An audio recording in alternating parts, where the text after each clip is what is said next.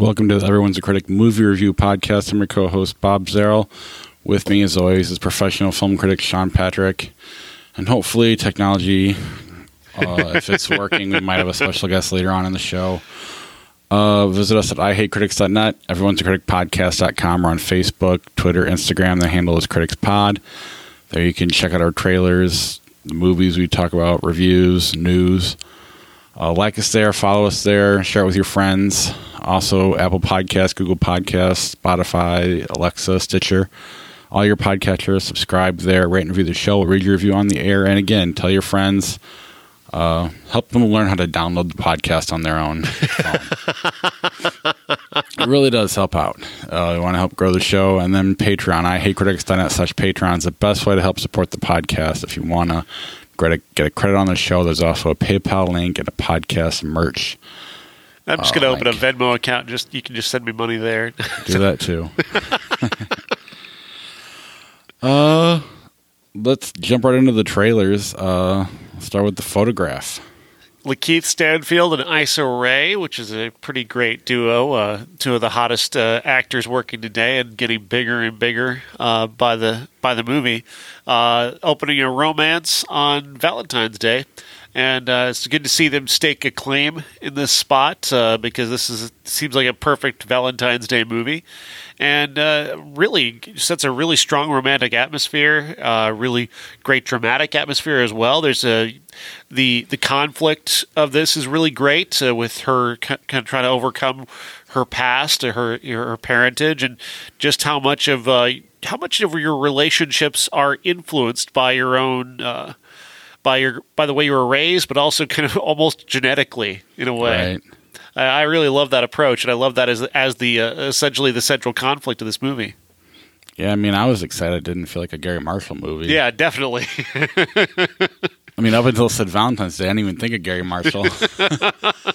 But yeah, I mean, I don't know that I'll see it or not, but it looks like, looks like they're trying in this genre. It doesn't look cheesy, I guess, is what I'm getting at. And so I think that's very cool. Then there's The Banker. The Banker, yes. Anthony Mackie, Samuel L. Jackson, based off of a true story about a guy in the 1950s, a black man in the 1950s, who essentially tries to leverage off of a guy who has a lot of money to purchase a bank. And they use a white character who... they try to use him as a front, essentially, to purchase banks so that they can start giving loans to black people in disadvantaged neighborhoods. And clever idea, and I'm glad this is a story that's being told. I wish I'd heard about this story before. It's really exciting, and I think it's an interesting story. Whether or not they can carry it off, it's weird that this trailer has just arrived and the movie's already coming out, I think, next month. Yeah, early December. It's weird that they've waited this long to drop a trailer for it. That always makes me a little bit suspicious. Like, is this even getting a theatrical release? Like, right. It looks, if it's good, like it's the type of movie that'll piss you off. Like, really hardcore piss you off.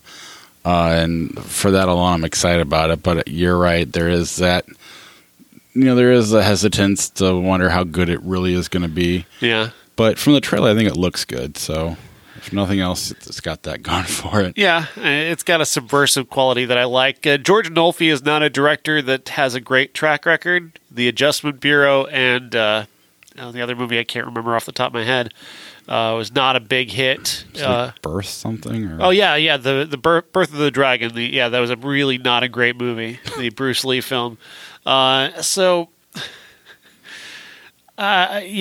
a director, he doesn't give me a lot of hope for this. But I mean, Anthony Mackie and Samuel L. Jackson are a good combination. Yeah, got the Avengers back together for a non-Marvel movie. Let's give this technology thing a shot and see how it works out, because we're going to talk about the Terminator: Dark Fate. It doesn't look good at this point. Not answering. No, he says he's having a problem. Oh, that's interesting. Basically, we were going to have Josh Adams on. Says something went wrong. Whether that means we can't contact him or not, I don't know. Yeah, that's interesting. I'm going to walk over to my office area real quick because I do have a phone number I could attempt to call. Okay. We'll see how that works. Hold on 1 second. Keep the audience entertained.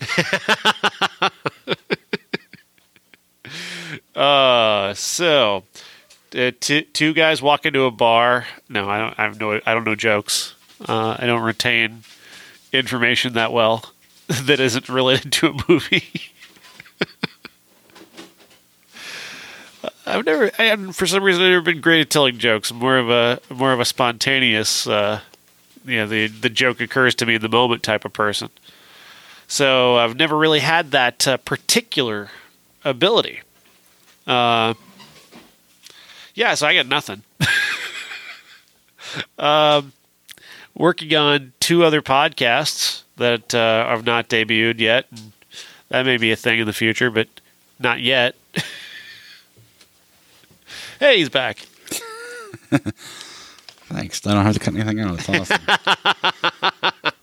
I will attempt to call his phone, and we'll see how much that sounds like shit. All right, that sounds like fun. Why not? All right, his number is 1-309. Everybody call Josh. I wonder if you can tell what numbers I'm dialing based on the way the tone goes. It sounded like a very cool like an organ. Yeah.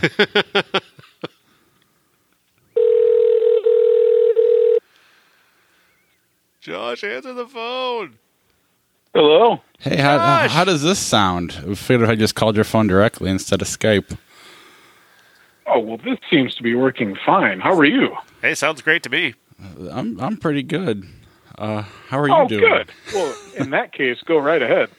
Fuck Skype. Is that the only thing we're going to fuck today? Because there's also this movie Terminator. Is that any good? I wouldn't fuck I wouldn't fuck Terminator with your dick. This has gotten off to a strange start. Strange or just regular when we're all together? Yeah, it's just Monday. So, Sean, we haven't talked about it yet, Josh, but go ahead. Terminator. Terminator Dark Fate is the continuation, essentially skipping much of the Terminator franchise between... It's like Terminator 2 to this, essentially, is where the story is going. We begin with Linda Hamilton, Sarah Connor, somewhere in somewhere in South America or somewhere, and something happens that changes everything once again, and we're off into a new story. We skip ahead to today. Mackenzie Davis arrives from the future to protect a girl named Danny, played by Natalie Reyes. She's going to essentially be the new John Connor, and she's tracked by a baddie played by Gabriel Luna, who is a new style of Terminator that is both the gooey Terminator and the robot Terminator, and he can separate from his robot and gooey side and become... I don't know what they call it, the metallic goo. Anyway, this movie stinks. It's really... And I don't blame necessarily the director, Miller. He's not a bad director. This is a competently made action movie. The story is what stinks. The script is what stinks. And I think I posted a story that's on our the Facebook page about how Tim Miller's talking about having been forced to use the phrase "I'll be back." He was like, the mandate from the studio was you have to work "I'll be back" into this thing, because that's what this is truly about. This is about, and I said it in my review, this is about composting our nostalgia and serving it back to us. That's what this is about. And it's just that level of gross and disgusting and just that icky marketing ooze that's all over this movie is really just puts me off entirely. And I even the performance by Mackenzie Davis, which is quite good, because she's an incredible actress. She was Tully in Tully. Really tremendous actress. And it's just a shame that she's in this movie, because this is not a movie. This is just your nostalgia warmed over in a microwave and served back to you. And if that's okay with some people, then fine. You have an extremely low standard. I don't have that low standard. I need to be further impressed, and I was not further impressed by this. Yeah, at least Star Wars put your nostalgia on a nice grill and smoked it or something. Anyway, it's good sear on it. It tasted good. They let it marinate overnight. Josh, what do you think? From marinate for multiple years. I mean, Bob, did you end up getting a chance to see this? I did not. Okay, well, there are times where you regret not being able to see something because you're so busy.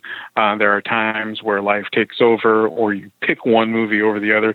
This is one of those times that you've been spared. It's like Thanos' snap. It didn't make you turn to dust. Terminator: Dark Fate is god awful. I have so many problems with the movie, but I'm going to start out by referring to, Sean, things that you've said before regarding the cohesiveness of a series of films. And I may be wrong when I say something like film language to describe my distaste for this, but the first two had a particular language about them, even though they were different films with massively different budgets and expectations were wildly different. They were both successful in their own way and cohesive as a dual film because of that language, because of how it existed in that universe without having too much separation. This, despite the characters involved and the nostalgia involved, is so unbelievably different to watch than those first two films. It is shot differently. The action scenes, whilst fantastic, display a type of action that is far more modern and alien to this franchise than ever before. I'd like to point out in Terminators 1 and 2, and even Rise of the Machines to a certain extent, the violence in those films is sudden and organic, and there's a particular gravity to everything that makes it seem a bit more realistic and existing in our modern world, and therefore it's a bit more effective and even gory at times because it's grounded. In this one, it's just a series of choreographed moves between one machine and another proto-machine and then another machine. And it's a mess, even if it's competently directed for the modern audience. That's a major problem for me. Like I said, the way that it's shot as well. The first film had a particular low-budget style to it. It seemed of its era, but there's something that we feel a kinship to because we like that kind of dirty Los Angeles 1984 film. We're okay with that. The second film had this wash of almost silver or chrome to the entire film stock. You can see it in every shot. And this one is just, despite its locations, Guatemala, Mexico, California maybe. No, I don't think they're in California, but Texas. It's just dull. There's nothing that jumps off of the screen and says, this is Terminator, and this is an important film to look at. The first two films had moments where we were kind of invested in what this story was trying to do and tell us about nuclear war and AI and the future. And even in its B-movie kind of way was successful at doing that. And this movie has no interest in exploring that beyond cheap little tropes about future wars and whatnot. I have one more thing to say before we go on, and that's about the performances. Mackenzie Davis does everything she can with an underwritten role, and Arnold Schwarzenegger, believe it or not, does everything he can with a role that is a bit thankless, actually. But my problems with the performances here involve Natalia Reyes and Linda Hamilton. Linda is bored, and her character is not written well either.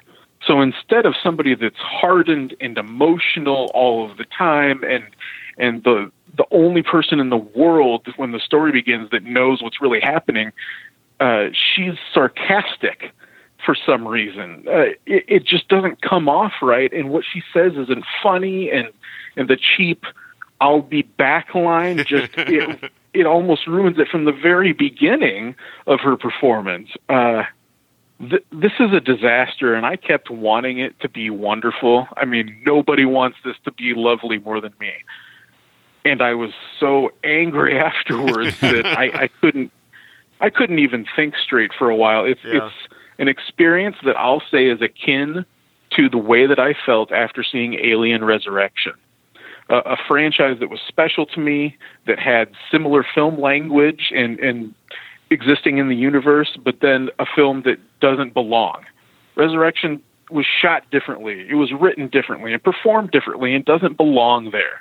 The same is for Terminator Dark Fate, and they should really be ashamed of themselves, because there's no reason that they shouldn't at least try and get this absolutely 100% right. You know, Josh, without giving anything away, there's a pretty significant twist in this movie. What did you think of that twist? It happens right near the beginning of the film. The twist is That's the right. beginning? I should say, I won't say any spoilers, at least. Bob, do you think that I should say it now and you'll cut it, or should I wait until I'll end this conversation? What do you think, Sean? I don't really give a shit because I'm not going to see it. Well, I mean, it opens in such a way that a major character is killed, and that's why character's not in the rest of the film. The first 10 to 15 minutes of the film are promising. That opening scene, it really was gut-wrenching, not just to see somebody that we cared about as a character, but the CGI to make these people look young was astoundingly good. And also watching a child get murdered like that was very unnerving. And then there's an opening action scene in a factory that I thought was the kind of sudden violence, the kind of weightiness to those scenes that the old Terminator films had. And then after that, it's just a shit show. There isn't a single thing that I can think of other than Arnold after that and Mackenzie Davis that are worth watching. And I just want to know what the hell went wrong. And the only thing that I can arrive at is that James Cameron, despite his lack of presence on the set, he still was involved in the editing process of this film, and he's got to be out of touch to think that this is okay to release. Yeah, I just don't see his being involved enough. I think what's missing here is his approach to it. He created this universe. He created T2, and the feel of those two films is very specific to his style. And without him, you can't ask another director, especially one that has a very unique vision like Tim Miller, to try and do what Jim Cameron does. It's a different thing. I've not been the biggest Cameron fan, but I'm a huge fan of T2. And even of the original Terminator, and those are unique to Cameron's style. And to ask another director to try and be James Cameron is not the way to go. And really, without his input, without his vision of this, I just don't think it works. And I just don't think it can work without his vision, or maybe less.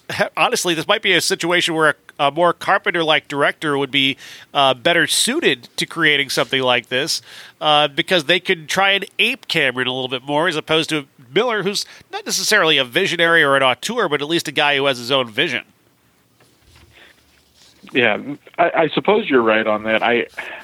I can't say for sure what the final say on everything was, but yes, you're right, and it would be hard to ask somebody to make something just like Jim Cameron did. But then again, I'll have to go back to Rise of the Machines again. Jonathan Mostow is not James Cameron, but he's made, like, Breakdown, for example, is a really fantastic movie, at least in my eyes. And Terminator 3 is far more of a James Cameron impression than this one, and he wasn't even involved in that film. I'm having a hard time coming up with the best way to explain how frustrating the experience was, to just know that after all of these misfires, they really just put out the same drivel, as everyone says the previous ones were. I mean, yeah, it's a compost. I mean, it really is. It's taking your nostalgia, put it in a blender, then put it in a microwave, and served it back to you. And it's just not. It's an ugliness to the formulaic and machine-like quality of a studio just trying to recycle your nostalgia, and that really it sinks the whole thing. Like I said, I think this movie, in terms of other parts of it, are very competent. But you're playing in the Terminator universe. You're not playing with your everyday action movie, and that's really when you're trying to call this a Terminator movie, but you're not making it like a Terminator movie. It doesn't quite work. You're just using this as a marketing tool. You're not making a movie that's true to what we want. And granted, now that's not their job to make the movie we want, but it is their job to make a good movie, and I don't think they made a good movie.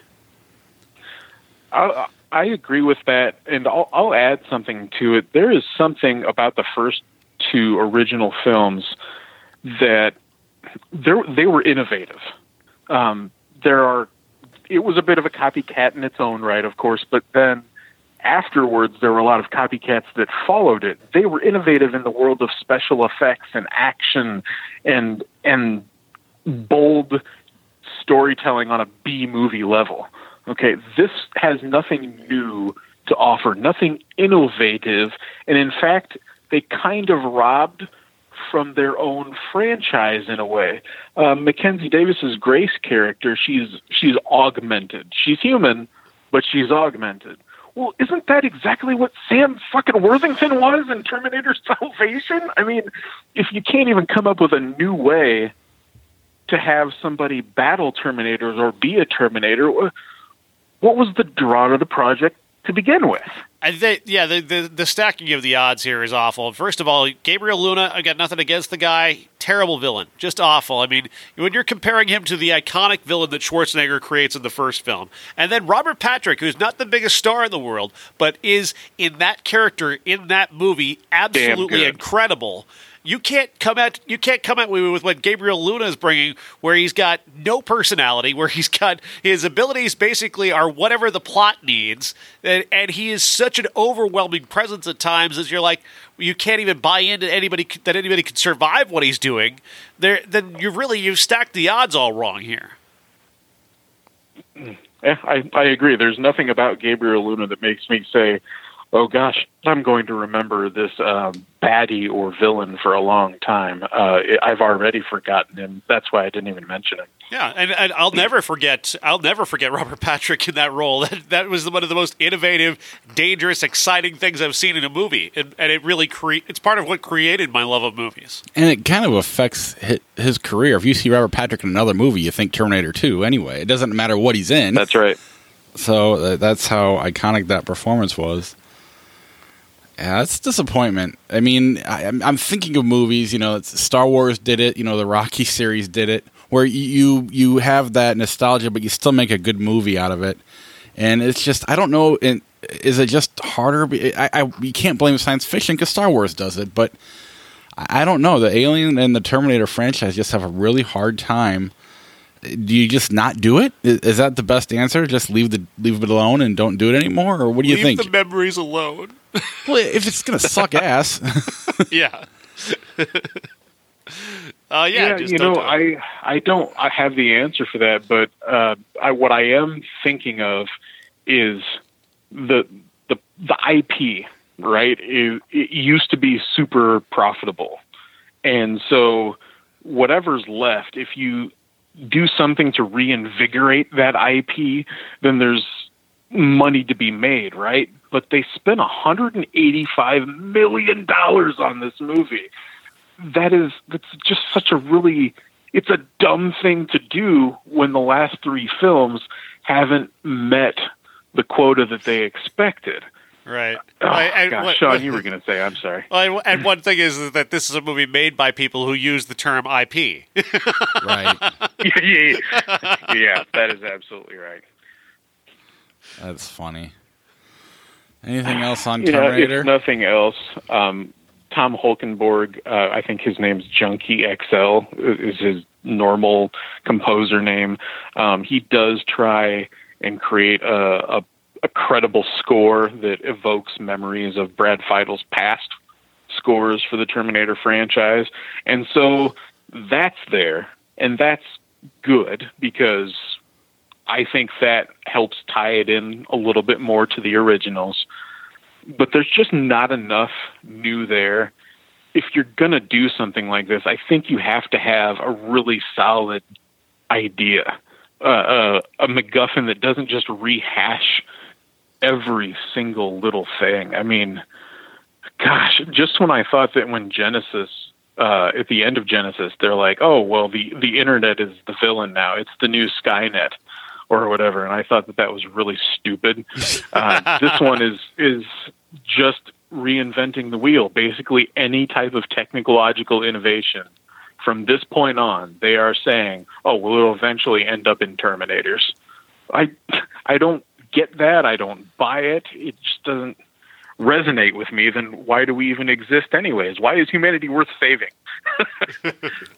How bad would it be if the best movie James Cameron is involved with in the next, the previous 10 and next 10 years is Game Changers, the documentary? Wouldn't that be terrible? I buy into that completely. I buy into that horrible. Completely. That's because I have no hope for the Avatar movies, and this is awful. So, yeah. I really would love it if I could sit down with him and pick his brain a little bit and see if my perception of him of an aloof, not self-aware guy is really who he is. That's the impression that I've gotten for such a long time now. And with this going by the wayside and with Avatar getting constantly pushed back and no one cares anymore, but he's still going to shove it in our faces. I wish that wasn't the case because he was a hero of mine when I was a teenager. He was making all of the cool shit. And then he even managed to make like a romance watchable, Mm-hmm. It's just all downhill. It's like, gosh, a hero's swan song, It's like Joe Namath playing for the Rams or something. Yeah, it's that Batman line. You either die a hero or live long enough to become the villain. Jesus. That's Jim Cameron now. You're right. James Cameron is now the villain to me. That's funny. Well, thank you so much for coming on, and thank you for Josh came to I had a birthday party over the weekend, and Sean, you were 100% right. The parking was stressful. I couldn't go out there because, but it worked its way out. Just the idea of it gave me anxiety, so. It did as me as well, but Josh had the best costume of everybody that came, so I do want to give him acknowledgement. All right, you got to tell me. He was a super fan from Saturday Night Live, Robert Smigels. He shaved his beard. And one I want to know, is the beard back yet? Because it's been 2 days, and you probably grow a beard really fast. But it was an amazing costume. When he walked in, everybody in the room was just like, "Holy shit!" And then when he walked out of the room, well, I think. Go ahead. Go ahead, Bob. Well, every time you walked, when you first came down to the basement in the character, when you went back upstairs, everybody was like, "Wow, that's an amazing costume. You really knocked it out of the park." Well, the one thing that I have to say about this is that you can't always pull off the costume that you want because your body type doesn't always match what you'd really like to do. But if it wasn't going to be Fat Thor this year, it was definitely going to be another costume that fit my girth. And hey, George Wendt as Bill Swirsky, I'm pretty much, I'm there. So it worked for me. All I had to do was look in my closet and grab a razor. So thank you for the compliment, but I can't take too much credit. My wife told me, that I could go as that because we were watching SNL clips, and it's good to be recognized because normally Halloween is a shit show for me. Well, so sexy George Wendt, then that's what the costume. Yeah, he knocked it out of the park. But to his point with body types, George Wendt indicates sexy. I'm just saying. To his point with body types, I put on an Austin 316 shirt and jean shorts, and people go, "Are you a wrestling fan?" And I was like, "Come on." Well, Apparently, I couldn't pull that off. If it helps, Bob, because I've seen a lot of wrestling action figures lately, I knew exactly what you were going for. And at least I know that much. I haven't worn a Halloween costume but once, maybe in the last 30 years. And it was it was a reference to Scrubs. I was dressed in doctor's scrubs, and I had vampire teeth in, so I was Dr. Acula. No, that's fine. Yes. And I do want to give credit. That's another excellent joke from Mitch Hedberg. If anybody understands that comic, he's talking about, don't go see Dr. Acula. He will not give you medicine. He will try and bite you. And also, Michael, who is also on the podcast, him and his wife did characters from Goonies, which was pretty nice, amazing. To the point where people didn't realize they were dressing up at all. But if you knew it, you got it. It was pretty great. All right. Well, thank you very much. Well, guys, Josh. I really appreciate you having me on now instead of because my wife liked it for some reason. I don't know why we're together. And so after I get off of this phone call, I'm going to have to explain to her that I've now talked the film to death, and I no longer have to argue with her about it. So thank you. You've really helped me here. You saved his marriage. Yeah. I'll let you know how it goes tomorrow. Yay or nay. All right, guys. Have a good evening and a good show. Thanks, Josh. All right, thanks. Bye. Bye. That was fun. But wanted to say so. I also didn't want to make him go another 20 minutes, but because we're going to move on to the next movie. But Edward Norton's been on a million podcasts promoting Motherless Brooklyn, and he made the comment, there are no movies out there for adults right now, so it's the perfect weekend for Motherless Brooklyn to drop. Not even referencing Terminator, but clearly, I don't know if he meant to do a jab at it or not, but it was pretty.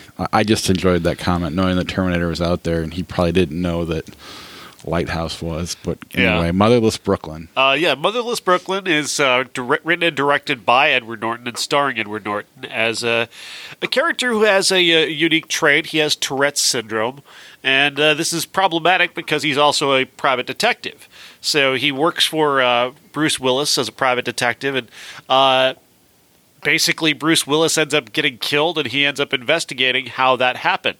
The homage here is definitely Chinatown. They're definitely playing off that noir thing, and I really thought that really worked. The way that they play it is not so much about femme fatales and about it's not even really about all that many murders necessarily. It's really about intrigue and about MacGuffins and about leading you in one direction and then going another, and really smartly played. It's a little overlong, but it holds up over that time frame because Edward Norton delivers probably the best performance he's delivered in a good long while. It's been a while since we've seen this kind of Edward Norton, and while the Tourette stuff does get a little bit showy at times, like you can definitely see he as an actor he's enjoying having this little go-to thing. He also makes it part of the plot. He also uses it very effectively, and so I didn't mind it. I thought for a while I was a little concerned, like I'm going to get tired of this as a bit. Like there are often times an actor will adopt something to do as a bit of business so that they've got something to play with as an actor. Right. And I thought that was going to be what this is, and it turns out not to be that. Edward Norton is very serious about portraying the Tourette syndrome in a way that feels realistic, that feels not necessarily, it's not offensive, I guess, unless maybe you have Tourette syndrome and you found it offensive. I'm not going to speak for you, but I didn't find him just overplaying it. I thought he used it very well. I'm also impressed with Gugu Mbatha-Raw, who plays his love interest, and the chemistry between the two of them is really solid. They really create a very realistic relationship, and I really love their interaction together. Alec Baldwin is the big heavy here, but again, he's not a guy who's a violent guy. He's just a guy who has a lot of money and a lot of power, and he's really very good at using it, and he's really effective in a way that doesn't require him to be a mobster. Right. I really like the aspect that it's the politicians here who are the big bad guys as opposed to a group of guys who are just going around killing people. So that aspect is clever. So really, a lot of this is very clever. Is it a great movie? I mean, I don't necessarily love it, but it's not going to be one of my favorites of the year. But in terms of being a solid noir detective story, I thought it was really effective. I really want to see it. I mean, I've been listening to all the shows he's popped on, Maron, Rogan, Hardwick, and he definitely it's definitely a passion project. He truly believes in this movie. That said, when you're director, writer, actor, like things like you've mentioned, being overlong and maybe doing a little too showy, and being the director not knowing what to cut and whatnot. Right. I can see that being real, but it seemed. I mean, he really seemed to believe in this movie, as you should, and that passion that he has for this really makes me want to get out there and see it as soon as I can. He's been saying Alec Baldwin's the best he's been in a long time, and that character is based on a real person from back in the 30s. It just, I don't know. It looks like a fun movie, or fun enough movie with, I don't know, just whenever someone has a passion behind something, you kind of want to give it the credit and the money it deserves. It's funny because on Hardwick's show, he was talking about how Fight Club, when it came out, it was booed and initially wasn't getting good reaction, and eventually, it took a while, but it became a classic. While they were talking, and they were talking about how Citizen Kane wasn't right away; it was just kind of pushed out to the side. And then after they got done talking about that, he goes, "But I don't want to wait 20 years for Motherless Brooklyn, so get out to the theater. There's no adult movies out there, so go see this one." Which is a total jab at Terminator, and I love it. Typically prickly Edward Norton. Yeah. Whether he wanted to be, whether he meant to be or not. This movie didn't do great, though. No. It finished at 9th in the box office, just over $3 million, and was playing to a lot of empty seats. Yeah.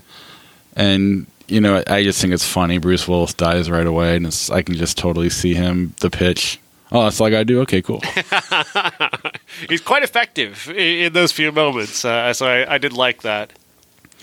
All right, let's move on to a movie I've been dying to talk about since I saw it, The Lighthouse. The Lighthouse. What is this movie? This is Robert Eggers, the director of The Witch, directing a movie starring Robert Pattinson and Willem Dafoe as lighthouse keepers. Dafoe's been at this for a long time. Pattinson's character is new at this. And the dynamic between the two of them is they're going to be locked away on this island together for 30 days, supposedly. And they're going to go completely insane during that time, ratcheting up the insanity throughout. And it's really, really remarkable. What an amazing movie. I don't even know what I think this is about, but I don't really care because I was just, every kind of twist or turn just kind of had my brain boiling trying to figure out what the hell is happening right now.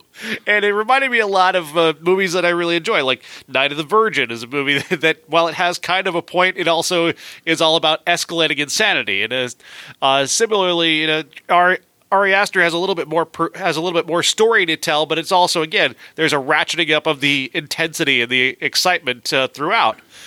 And that's what this movie has. It begins very soft, and then it just grows in craziness throughout to a degree that you'll never predict what is going to happen. I could tell you how this movie ends, and you'll still be surprised throughout this entire movie. Yeah, everybody I was I wanted to talk about it so bad. Everybody I was talking to about didn't want any. They wanted to know nothing about it. I'm like, it doesn't matter what I'm telling you. And when I finished it, it's like I remember when Enemy came out, and we were trying to figure it out. And I believe we did. This movie doesn't need to be figured out because it does not matter how you interpret this movie. It works. Like, I'm not kidding. If you wanted to make this Jesus versus Batman, watch it again and think that the whole time. It works. It really does. I criticized Joker for being a big all things to all people. I don't think this is all things to all people. Now, granted, I don't think there is necessarily one specific point, but I don't think this is about reflecting you back at you and your perspective. I think this is a much more daring and exciting film than that. Well, I don't one, I don't think that's a fair. Reflecting this is daring. He's saying that's not daring is just wrong. But this isn't about you. It's about the way you interpret whatever, however you want to interpret. Whether one of them's crazy and one of them's not. Whether they're both crazy. Whether he saw something in the light or he didn't. It doesn't really matter because it works. Every scenario makes sense. And on top of that, if it played in 1930, it would have worked. Like, you can't take an Avenger movie back to 1930 and without blowing everybody's heads up. You could take this movie back to 1930 and it would make sense in that time period. Aside from the Hays Code violations, but yeah. But I mean, because they literally went and shot to that style, and if it works today, it's not boring. It's actually a lot of fun. It's very funny. It's a very funny movie. Yeah, I mean, whether what you're seeing you believe, whether it's a fantasy, whether it's it really, every different version of the scenarios works, and I think that's intentional, and in a lot of ways, I think that's really hard to pull off. But it's also one of the things that gives this movie a lot more purpose is that it is an homage to so many pieces of classic literature. I mean, you could go back to Greek mythology, or you could go to Edgar Allan Poe. That type of drama. You could go into Lovecraft, a very obvious influence. So this is definitely the sum of a lot of different influences, and I think that may be part of the point, is just to take those influences and bring them into one movie, and then add in Robert Pattinson and Willem Dafoe, who are absolutely incredible. I mean, this is Pattinson in that period of his career where he's like, okay, I did the Twilight thing, I need to completely reject that now, which is where everybody, Heath Ledger did it, Johnny Depp did it, where you get to that point where I can't do that Twilight thing again. I need to reject everything mainstream and do the least mainstream things possible. So he stars in Lost City of Z, playing a character you barely recognize. He does Good Days, and again, it's another one where you're like, that's Robert Pattinson? And here, behind a big bushy mustache and constantly masturbating, this is not the Twilight guy anymore.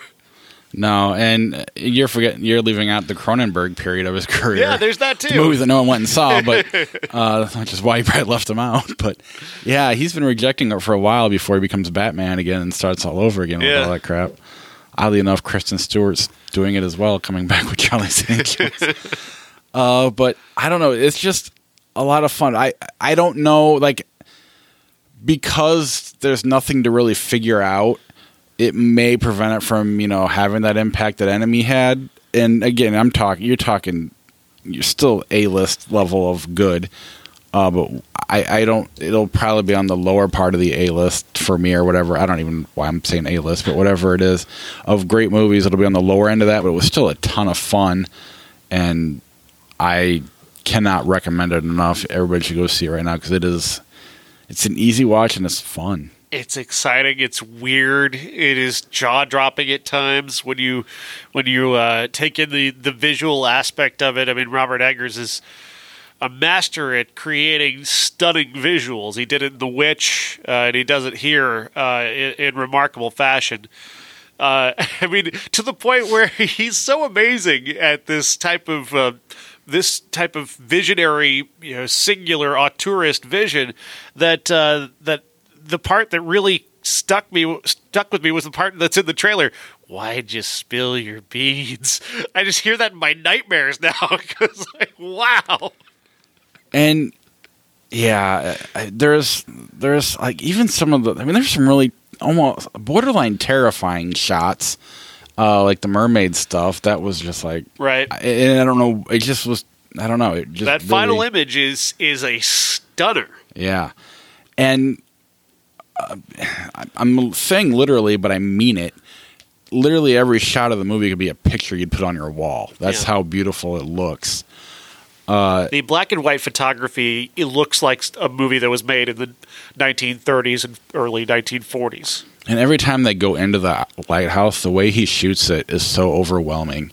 It's not even fun. I mean, it's like you understand why he's drawn to it, but at the same time you don't want to be in there. It is a great movie that everybody should go and see right away. So what did you see in the light? Well, there was nothing there. He's crazy, but you know, there was a bunch of kids in the theater. So at one point, not kids, but like 20 somethings, and at one point, Willem Dafoe drops Robert Pattinson while he's painting the White House, and the kid just yelled, "All right, movie over, time to go home." And I was just like, "Shut the fuck up." Hell. But, I mean, my brother was that type of person. His friends, when they'd go to movies, you know, they think they're these, you know, cinephiles at 22. Yeah. And they're all like, "What was in the light? What did he see?" And I'm like, "It's crazy." What do you think he saw? But I really did sit there like halfway, like not halfway, about 3/4 of the way through, especially when they started fighting at the end. The whole Batman Jesus thing popped in my head, and I went backwards, and it really could have been like Jesus really had that influence over people, and Batman's broken, Bruce Wayne. So if you wanted to watch it from that perspective, it would still work. Overall, I mean, what better institution is there at gaslighting people than religion? Right. Which is Willem Dafoe. I loved Willem Dafoe in this movie. He's so amazing. Why did you attack me with an axe? You're the one holding the axe. What are you talking about? Why did you attack me? No, you attacked. What he said, but we just saw. It was amazing. And what's so amazing about his performance is it could either be Pattinson so crazy he's imagining it, or he could be just a total asshole and acting like that. Yeah. And it works both ways. It's shot so perfectly that both ways could be, however you want it to be true is true. And it's to the point where he's almost talking like a Saturday Night Live pirate or something like that. Like he's that over the top. Incredible, yeah. But he plays it so real. He really brings it out when he's yelling at him. Yeah. To the point where you almost want to laugh, but the scenes are so intense. But it's just, I don't know how they walked the line they walked here and pulled everything off the way they did, other than the fact that Robert Eggers is a fantastic director, and him, Ari Aster, Edward Schultz, they're becoming this new club of directors that I can't wait to see what they all do next. This movie is so good that I laughed at more than one fart joke, and then actually got nervous during a scene where they started arguing about farts, because like it gets seriously intense, which you understand in this enclosed space that they're in. Their beds are literally 3 feet apart. And you've got two people. The chamber pots are right beneath each of their beds. It's got to be the most disgusting place on the planet. On top of this guy just gassing constantly. You can feel the uncomfort when you're watching. You feel the atmosphere. You feel like you're in that room. There's a thing now in Los Angeles. We don't have it here, but they have in Los Angeles where you could actually do a 4D movie, where you could actually experience they'll spray water in your face, and you can actually smell what they smell. I do not want this in 4D, because I mean that would be overwhelming. That would be disturbing. Yeah, and part of me thinks that sounds kind of dumb too, the 4D. Like I've heard people that have gone and done it, and it seems kind of lame. Yeah. But yeah, that in this movie, they'd be like dumping buckets of water on your head and stuff like that. It would not be a fun movie to watch in 4D. But it'd be effective. But how effective is this movie? You feel like you did watch it in 4D. Yeah, that is true. In fact, 4D would probably ruin the effect a little bit. It really is a testament to Robert Eggers, and it's, now that Netflix has TV shows and you don't have to watch them over the course of like 10 weeks, you can watch them in like a weekend, and then you got to wait a year for it to come out again. It's kind of like that, where it's like, I can't wait to see what he does next, but I literally just finished his last movie, so it's going to be a while. He's incredible. A24 is incredible for what they continue to put out, and this is another triumph. This will be kind of that second tier behind the top movies, Midsummer and Us, and like the second 5 maybe in the top 10. Yeah, it'll be right around in the top 10 for me for sure. Hopefully it stays in there. Depending, I mean, this movie's. I guess this year's going to have to get a lot better for that to be true, though, because this has not been a great year. But A24 has done so much good stuff that this might be only the fourth or fifth best A24 movie. Right. And I mean, that's the thing. The A24 could own like 5 of the top 7 slots. Yeah. I can't wait to see what Edward Schultz movies. That looks... Waves, yeah. That looks incredible. Yeah, maybe the one that could give Midsummer a run for its money. Speaking of, finally ran into someone who didn't like it. Fuckers. This was at your party? Yeah. He was like, so they didn't like it. He read a bunch of reviews that were bad, and then before he saw it, and then also confirmation fell asleep. bias. Right, and fell asleep during it. I'm like, well, you weren't invested. And then my brother was like, it was a dark comedy. I'm like, it's not a dark comedy. It's funny, but sometimes you're laughing not because it's funny, because you don't know what else to do. Right. That sex scene isn't funny. You just don't know how to react to that sex scene. Exactly. It's that nervous, uncomfortable, holy shit, what is happening kind of laughter. Right. Yeah, the Night of the Virgin has a lot of that. I still need to see that one. You really do need to see that. We'll have to make it a classic sometime. Even though it just came out. Speaking of... Ladies and gentlemen, this is the main event for the linear, legitimate, and universally recognized, undisputed classic. The Long Goodbye. Yes, we chose this because Terminator came out this week, and yeah, Arnold Schwarzenegger's in this. Yes, he is. Yeah. We actually picked it because it's a detective movie, and it's kind of, Motherless Brooklyn's a detective movie. And then I'm watching it and goes, oh, it's Arnold Schwarzenegger. It's perfect. This is Robert Altman, 1973, the movie that he, I think this is maybe right after MASH or McCabe and Mrs. Miller, right in that range. I think it was after McCabe and Mrs. Miller, because I think Elliot Gould turned down that movie and then took this one.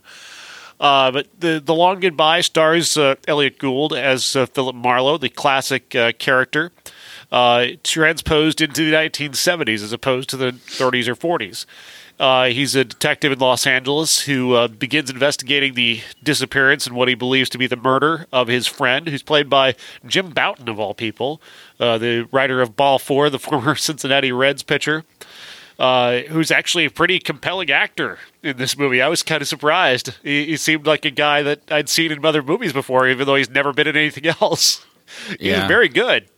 But he begins to investigate that. He comes into contact with a number of different people who are searching for money. The wife of an artist who he becomes kind of friends with in a weird way. Plays a big role in that. This is Robert Altman. He's not necessarily interested in your typical detective story, even though this is probably the most narrative-driven movie that I think he's done. He's definitely got more of a story than he usually has, and he's not necessarily as distracted as Robert Altman often is with... I wonder what's over here. But I do love his little asides. There are a number of them throughout this movie, and I think my favorite one has to be the character of Wade, the author, is just a guy who just invites you for various different asides, just monologuing about what he's drinking or what he did drink or what he enjoys drinking. I love that character. I loved a lot of these characters. Yeah, this is a rare movie where there's a group of female characters in this who live across the way in a different apartment from Philip Marlowe.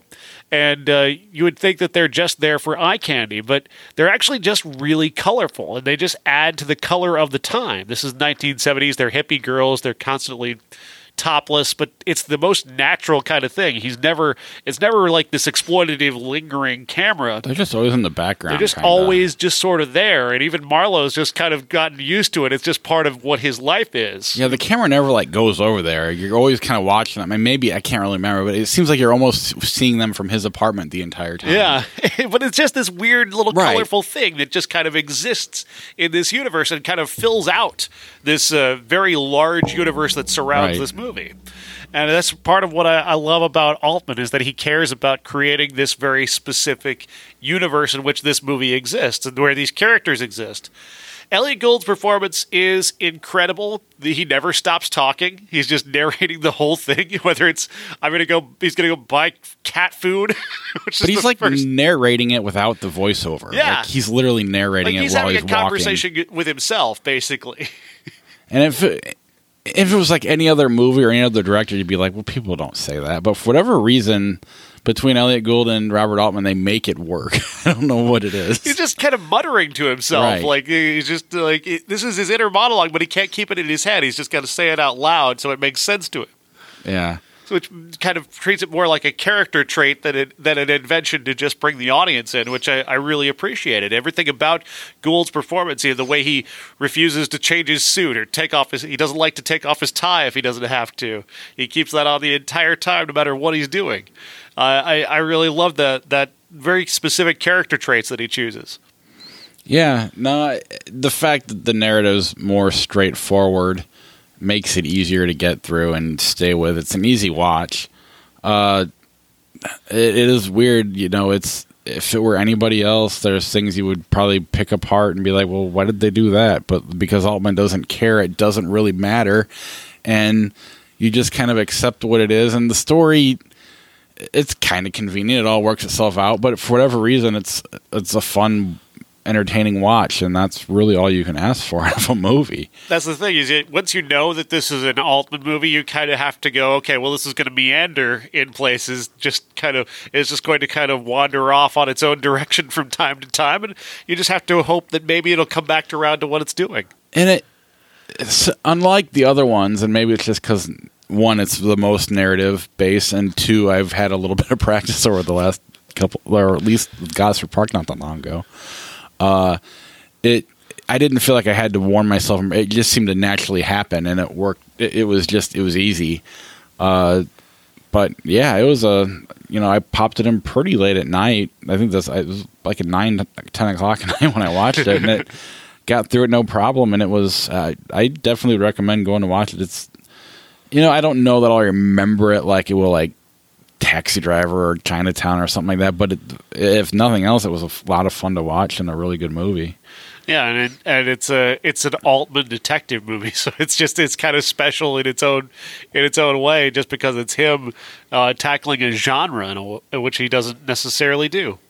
Yeah, and Elliot, growing up with the Elliot Gould, I've always is a different guy. Yeah, altogether, especially in the Ocean's movies. But it's cool to see him as a young man, and then Arnold Schwarzenegger getting naked. Not saying anything, just taking his clothes off was a fun scene as well. I mean, Elliot Gould, he's like the dad on Friends, and he's right. the Ocean's guy. And here he's kind of oddly handsome. He's charming, and it's not like, okay, I can see him now as the guy who played Hawkeye and MASH. Which have you ever seen? No, I've never seen MASH. Yeah, is the similar. That's where Alan Alda got his influences from this character. And granted, Alda takes it in a different direction that's much more broad, but this is the similar type of style of performance. And Elliot Gould was once really, really cool. So where do you rank it? I mean, is it because it's such a narrative, the narrative is so somewhat normal? Is it lesser for you, or where would you put it? It's a good question. I think I know I like Dr. T and the Women more. But it's definitely on the higher end, I think. Nashville is obviously the one I hold up highest, higher than anything. What Gosford Park to this? This one in Gosford Park kind of rank in the similar fashion because they do have a similar idea, and there's a similar mystery idea. That one's got a lot more characters and a lot more distractions. Right. This one. I think I prefer this one just because it's a little breezier. Yeah, I think I'm with you too. And then just the whole, I'll call it noir, but it's like Altman noir. I prefer that to the with the Gosford Park genre it's in. I mean, it's still figured out kind of who done it, but Altman the way I don't know. I'm glad I enjoyed it. It was a lot of. We'll wait a couple months and we'll bring MASH, and then another couple months and we'll bring McCabe and Mrs. Miller and really just wrap up the Altman thing. Yeah, it's good to finally get one. 1989, nothing really of note. We'll kind of run through these. Dad, Ted Danson. Oh, yeah, Jack Lemmon. Jack Lemmon. I don't know anybody else in it, but Yeah, I don't really remember much about it. I remember the cover of the movie. Yeah, Jack Lemmon's weird haircut. Well, that was why I couldn't think of Jack Lemmon, but now that you say it, the face is not clearing in my mind where now I can really see the cover. Immediate Family. I don't know anything about that one, but it made a little money. Shocker, the Wes Craven movie. I remember that cover. Never watched it. Phantom of the Opera. Remember that cover because Freddy Krueger under the Phantom of the Opera mask. And then Second Sight. Oh, wow. Bronson Pinchot and John Larroquette. Yeah. The TV guys making a movie. Bizarre movie, but somehow memorable. Really? I mean, I still remember it's Bronson. Yeah, you remember Pinchot who's in and it, but it's a detective movie, and he's got psychic abilities. I mean, in theory, Dad and Shocker have memorable covers because I remember those. But kind of a throwaway couple weeks. This is 2 weeks worth of movies. I also left off anything that made less than $1 million the last 2 weeks because it was a long list, and I know neither one of us had a shot to watch any of these. No. Next week, we will have Dr. Sleep midway. I think Sean's already seen Dr. Sleep. Better Days, The Last Christmas, and Playing with Fire. Provided we see them all, that's what's coming out at least. Maybe something else. I'm wondering about. I wonder when they're going to expand Parasite further. Are they going to ever bring Jojo Rabbit? I don't know. Because that one seems to be getting closer and closer to wide release, but maybe they won't. So those will at least be out. Whether we get to all of them or not, we'll see. The classic will be The Shining, though, so we'll definitely talk Dr. Sleep. 1989, Henry V. My Left Foot, the movie where you had to carry fucking Daniel Day-Lewis around. Staying Together, Best of the Best. Best of the Best. What do you watch? Do you watch Best of the Best, or do you watch My Left Foot? Which one? Watch them double feature. Like we did My in Left 89. Foot is like one of those, like when I look back on it, like that is like the homework movie that comes to mind. Like that one and like The English Patient are like the two that really come to mind when I think of homework. Yeah, I remember that one because like I've never seen Last of the Mohicans, but I knew that Daniel Day-Lewis was this great actor, and they kept referencing My Left Foot. And this is before he really started winning Oscars. And I went back and I watched that one, and I liked it. And then when you start to hear and I don't even know if it's true. I may just be making it up. But the rumor is they made him carry him around set and stuff because he couldn't walk and shit. And he was that into the character. I bought into it, and I don't like him anymore. Because it makes him kind of a dick. If that even happened. You know, right. I wasn't there. So I'm pretty dickish of me to even pretend it's real. I'm okay with Mel Gibson. Because he's changed, but Daniel Day-Lewis, he might have done this. If you were the accountant on set on a movie, and the lead actor was telling you to refer to him as his character name, what would you do? Depends on who it is. I mean, in the end, is that not what we would all do? You know, it's one thing to be like, if I didn't like him, I'd be mad about it. I'll probably lower on the totem pole, so I'll just do my job to get paid. Yeah. But you know, if it's someone I like, I'd be happy about it. If it was someone I didn't like, I'd be mad about it. I'll be honest. Mr. President. But that is our show. I want to thank our Patreon supporters for helping support the podcast. At our key grip level, we have Charlie Messing and the Hall of Famer Jason Bryant. The character actor levels, we have Josh and Beth Paul, Christina Cato and Cousin Jeff, and I believe Zach Covemaker. At the special effects level, we have Corey Fenner and Sarah Morrell. If you want to be a Patreon supporter, head over to ihatecritics.net/Patreon to get yourself a credit on the show. There's also a PayPal link in our podcast merch tab where you can get a Batman vs. Jesus shirt until they take it away from us. I think Disney owns both Batman and Jesus. No, they don't either one, do they? Not yet, at least. Not yet. Yeah, that's the show. Do you have time for Flick Shard? I need to go home. Oh, absolutely. I'm all good.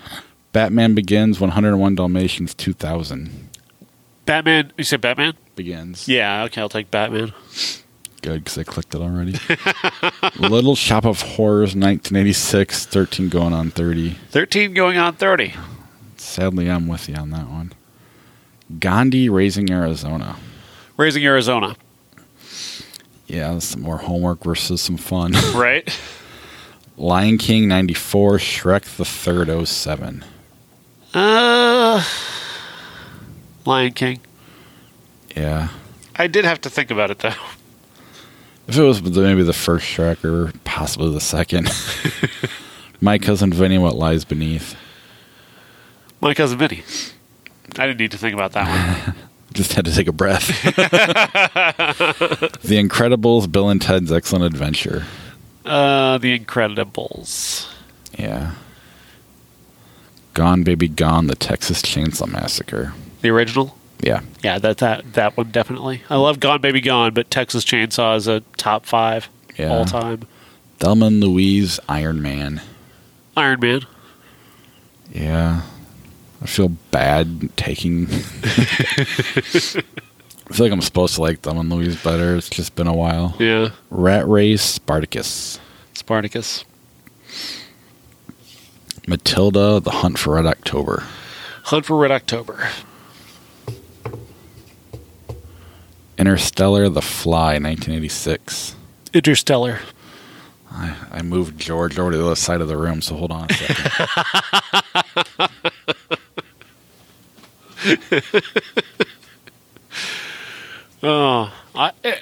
I'm not a huge Interstellar fan, but I at least found it entertaining enough. Whereas I don't even I'm trying to even remember what you just said the other movie is. Cronenberg's The Fly. Oh, yeah. Yeah, not a fan. I'll take Cronenberg over Chris Nolan most of the time. And I win. Damn you, George. Not Another Teen Movie. Shaolin Soccer? Let's skip it. Not Another Teen Movie. Babe. Babe. I don't know why people like Not Another Teen Movie. It baffles me. It's funny. That's why. Is it? Is it really? Because I think it is. I don't think it is. By the way, just a quick aside. At a generational moment not too long ago, and it was just one of the saddest things ever. I was interviewing this kid, and he's doing this competition where Disney and Star Wars are actually involved in sponsoring it. And I go, "Are you excited about Disney and Star Wars being part of your competition, supporting your competition?" He goes, "Yeah, it's okay, but I'm more of a Transformers fan." And my heart just dropped. Just dropped. It's kind of funny, though. Solaris, 1972, Miss Congeniality. Solaris. Sure. Snow White and the Seven Dwarfs, 1937, Pride and Prejudice. What year? 05. Snow White. I'm just going to go with you on whatever you picked on that one. Arachnophobia, Red Dragon. Red Dragon. Yeah. Child's Play 2, Rush Hour. Rush Hour. Thor: The Dark World, V for Vendetta. V for Vendetta. I didn't really need to think about that. I don't really like V for Vendetta that much, but I like it better than Thor. Pocahontas, There's Something About Mary. There's Something About Mary. Kill Bill Volume 2, The Mist. Kill Bill. Agreed. Ace Ventura, American Graffiti. Oof. American Graffiti. Did you see, I posted it, I guess I didn't post all of it. My cousin did a Midsummer Halloween costume. It is fantastic, too. Really? Was it a bear? No, he had, like, flowers shooting out of his eyes. Whoa! It was ridiculous. I put it on our Instagram. I'll have to put it on our Facebook account, but he also did Ace Ventura. He had two different parties. But, he's really, really talented in terms of, it was exactly like the Ace Ventura character, but the Midsummer stuff was fantastic. It was His Like- flowers breathe. Right. It was like on level with Your Cousin Jeff. It was that Oh, wow. kind of out there and like pretty perfect. God damn it. Interstellar or Starship Troopers 2. Have you seen Starship Troopers 2? Because I haven't. No. Oh, good. We can reset it. Thank God. I don't want to pick Interstellar. Yes. Interstellar or Braveheart. Interstellar. Braveheart is so much better. It's not even funny. Thank you, George. I wonder where Josh would have come down with that one. That would have broke Josh. Yes. Old Boy or Small Soldiers. Old boy. The Hitchhiker's Guide to the Galaxy, Eyes Wide Shut. Eyes wide shut.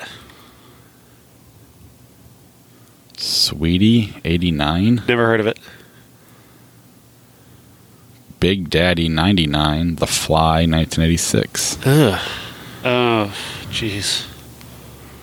You hate The Fly that much? I don't really care for it, but yeah, The Fly. I mean, to me, I don't think Big Daddy's a bad Sandler movie. I think it's just kind of there. It's kind of a waste of time to hate that one. I don't understand. The Holiday, Lethal Weapon. Lethal Weapon. Yeah, I can't get away from my nostalgia. I mean, I don't really know The Holiday anyway. Airplane, The Princess Diaries. Airplane. Freaky Friday with Jamie Lee Curtis or SWAT. Ugh, boy. Neither one of those is very good. Freaky Friday. I don't hate Freaky Friday. I don't love it, but it's Yeah. at least watchable. Dude, Where's My Car? The Negotiator. The Negotiator. I have a weird soft spot for that movie. I can't even explain it because I don't think it's good, but I watch it so many times when it's on TV. I don't know why. Alien vs. Predator, Mighty Aphrodite. Mighty Aphrodite. Planes, Trains, and Automobiles, Van Helsing. And we're done.